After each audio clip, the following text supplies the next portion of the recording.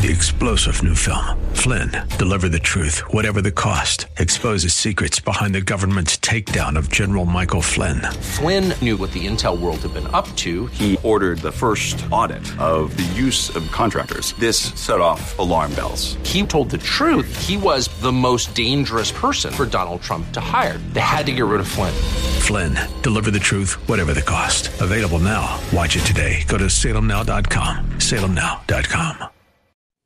The Bible says the Most High God rules the kingdom of mankind and sets over it whom he will. The context of that declaration is God choosing godless King Nebuchadnezzar to be his chosen leader. You're listening to another edition of Study Verse by Verse here on this Tuesday, and I'm Mike Trout. Our teacher is Pastor Leighton Sheely, and this is an outreach ministry of Church of the Highlands in San Bruno. He's in a study in the book of Daniel, and all the messages from the series are available to review again on the website highlands.us. We're coming down toward the last half dozen messages or so on this broadcast, so you've missed quite a bit. Again, that's highlands.us. This series was shared with the congregation back in the summer and fall of 2016, and I mention that because you'll have to scroll down through the archives once you click on the messages link there on that homepage. And the series is called Two Kingdoms. You see, we as human beings exist in two realms, the physical and the spiritual. And sometimes the things in this physical realm can be so distracting we even forget that there is a spiritual realm. But that spiritual realm is every bit as real as the physical realm. And in that spiritual realm are two kingdoms, the kingdom of light and the kingdom of darkness, and those kingdoms are in conflict, and that war spills over and affects us here in the physical realm as well. Daniel was a man who understood that. That's why we chose to start our study in the book of Daniel. I'm excited about the possibility of chapter 7 and following. But Daniel was an exceptional man. He was promoted to high positions in some of the greatest empires of the ancient world. He served under multiple rulers. His life and ministry were so profound that centuries after he lived and died, wise men from the East, Magi, traveled hundreds of miles to visit the one who was born King of the Jews. And they heard about this through the teaching of Daniel. Even thousands of years after Daniel's life and ministry, we know him by name. And his life continues to be a model for us, and his book continues to be a resource for us to understand God and his ways and understand the book of Revelation in greater depth. But what made him so special? Well, it's a question we've asked, and we've realized it wasn't his environment, because out of all of the cities of the ancient world, Babylon was a city that was chosen to represent godlessness from Genesis through Revelation in the Bible. It wasn't Sodom, it wasn't Gomorrah, it wasn't Nineveh, it wasn't another city, it was Babylon. Now in Genesis, we find out about this book called Babylon, established by Nimrod. That city no longer exists. It's now in ruins about 62 miles south of present-day Baghdad. But Revelations mentions a Babylon as well. And what that represents is a society that condones and promotes sin. You know, we live in a world today where it seems like sin is excelling rampantly, that the things that used to be shamefully hidden are now publicly celebrated. And that Christianity has gone from something that is honored and respected to something that is marginalized and even in some cases met with outright hostility. And what Daniel does is give us the rebukes and correction and training in righteousness that we need to not only survive but thrive in a godless environment. Daniel found a way to glorify and serve God in Babylon. How did he do it? Well, that's why we have been studying the book of Daniel. Now, in recent weeks, we have studied through chapter by chapter, one each week, and verse by verse. And I'd like to encourage you, if you've not been able to be present, that you get those sermons online at highlands.us. Now, chapters 1 through 6 is strictly historical from the book of Daniel. In chapter 1, Daniel, Meshach, and Shadrach, and Abednego, as teenagers, have been taken captive by King Nebuchadnezzar and taken to Babylon to serve in his court. They are there to serve for 3 years, and at the end of those 3 years, they will be examined.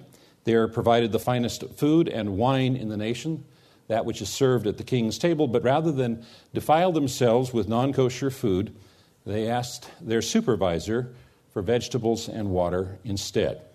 Not only did God bless them physically, but also gave them wisdom and understanding. And when the king gave them their final examination, they graduated top of their class.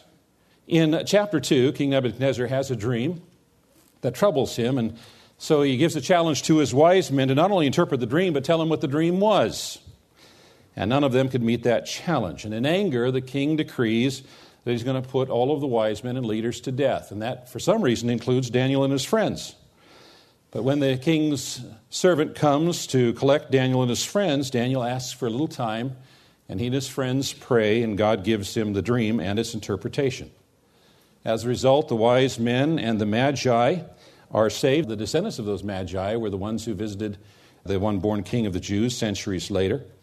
But not all of the wise men and magi are pleased that these foreigners are promoted over them, and so that leads to some intrigue in future chapters.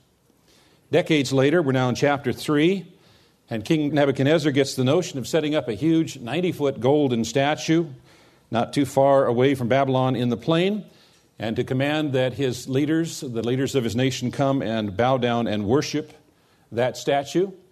Shadrach, Meshach, and Abednego refuse to bow, and they are thrown into the fiery furnace, but miraculously saved, and not even their clothes has a smell of smoke on them.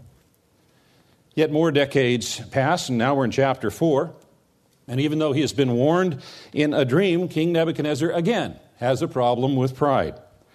And he's out for a walk one day, telling himself how great he is.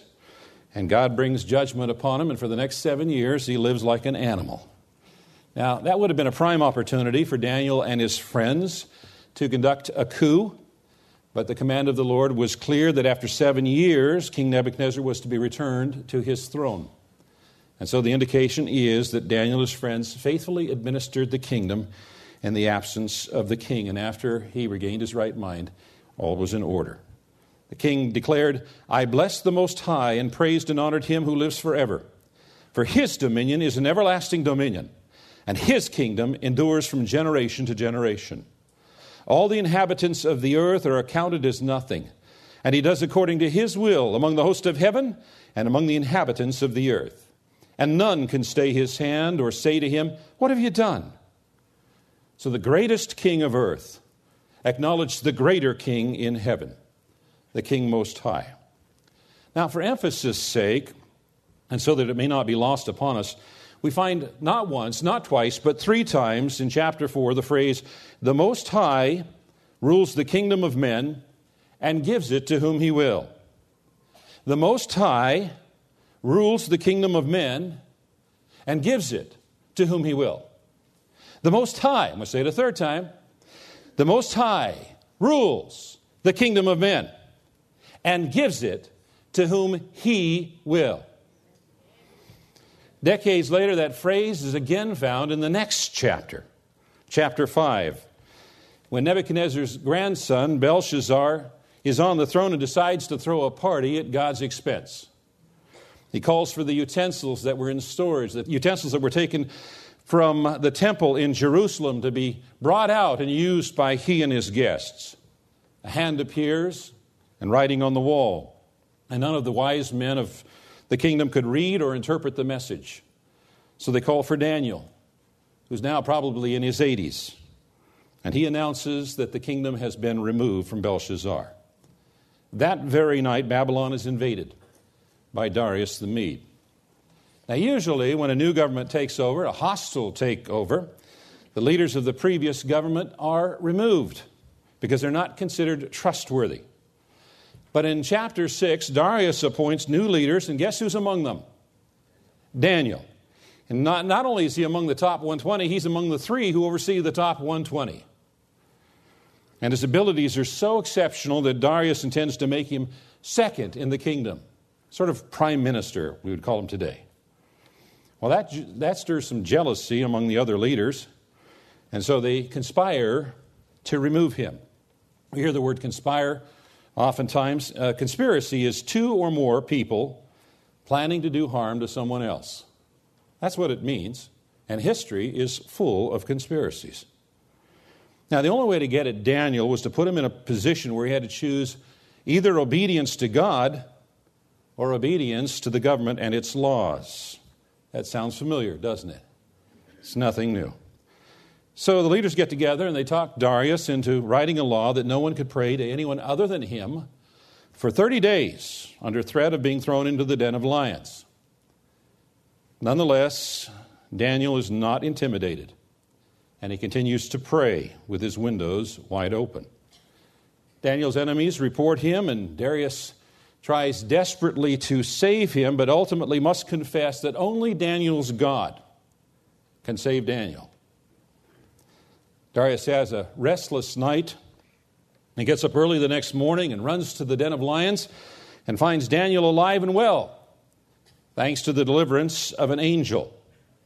Darius' faith is stirred by this miracle, and he makes a declaration of faith in God Most High. That sounds remarkably like the declaration made by King Nebuchadnezzar. So because of the faithfulness of Daniel and his friends, at least 2 kings of some of the greatest empires of the ancient world experienced the power of God and declared him to be Most High. You see, God can choose and use godless leaders. The Bible says the Most High God rules the kingdom of mankind and sets over it whom he will. The context of that declaration is God choosing godless King Nebuchadnezzar to be his chosen leader. God doesn't always choose godly people to lead. God can use a pagan leader like Nebuchadnezzar or Darius or Cyrus to accomplish his purposes in government. Now, Daniel was characterized by, he had 3 characteristics that enabled him to thrive in Babylon. And they were hope, humility, and wisdom. These 3 characteristics, hope, humility, and wisdom, gave him courage, credibility, and perspective. Without these 3 characteristics, he probably would have been just another victim. But with them, he was not only able to thrive, but influence one of the most unlikely places in the history of the world, Babylon. If you are anything like most people who have studied the Old Testament book of Daniel, you've probably found it difficult to understand, and I certainly appreciate Pastor Leighton Sheely giving it the clarity that he does on these broadcasts as we dig through this series called The 2 Kingdoms, shared with the congregation at Church of the Highlands in San Bruno back in 2016, the summer and fall of 2016. I'm Mike Trout. If you'd like more details about this particular broadcast, you can find them on the website highlands.us. And, of course, information about Church of the Highlands is there as well. Ministry is happening, albeit changed, but it is still ongoing. So check out the website for all the specifics. That's highlands.us. Have a blessed rest of your day, and come back tomorrow at this same time as we continue in Daniel and study verse by verse.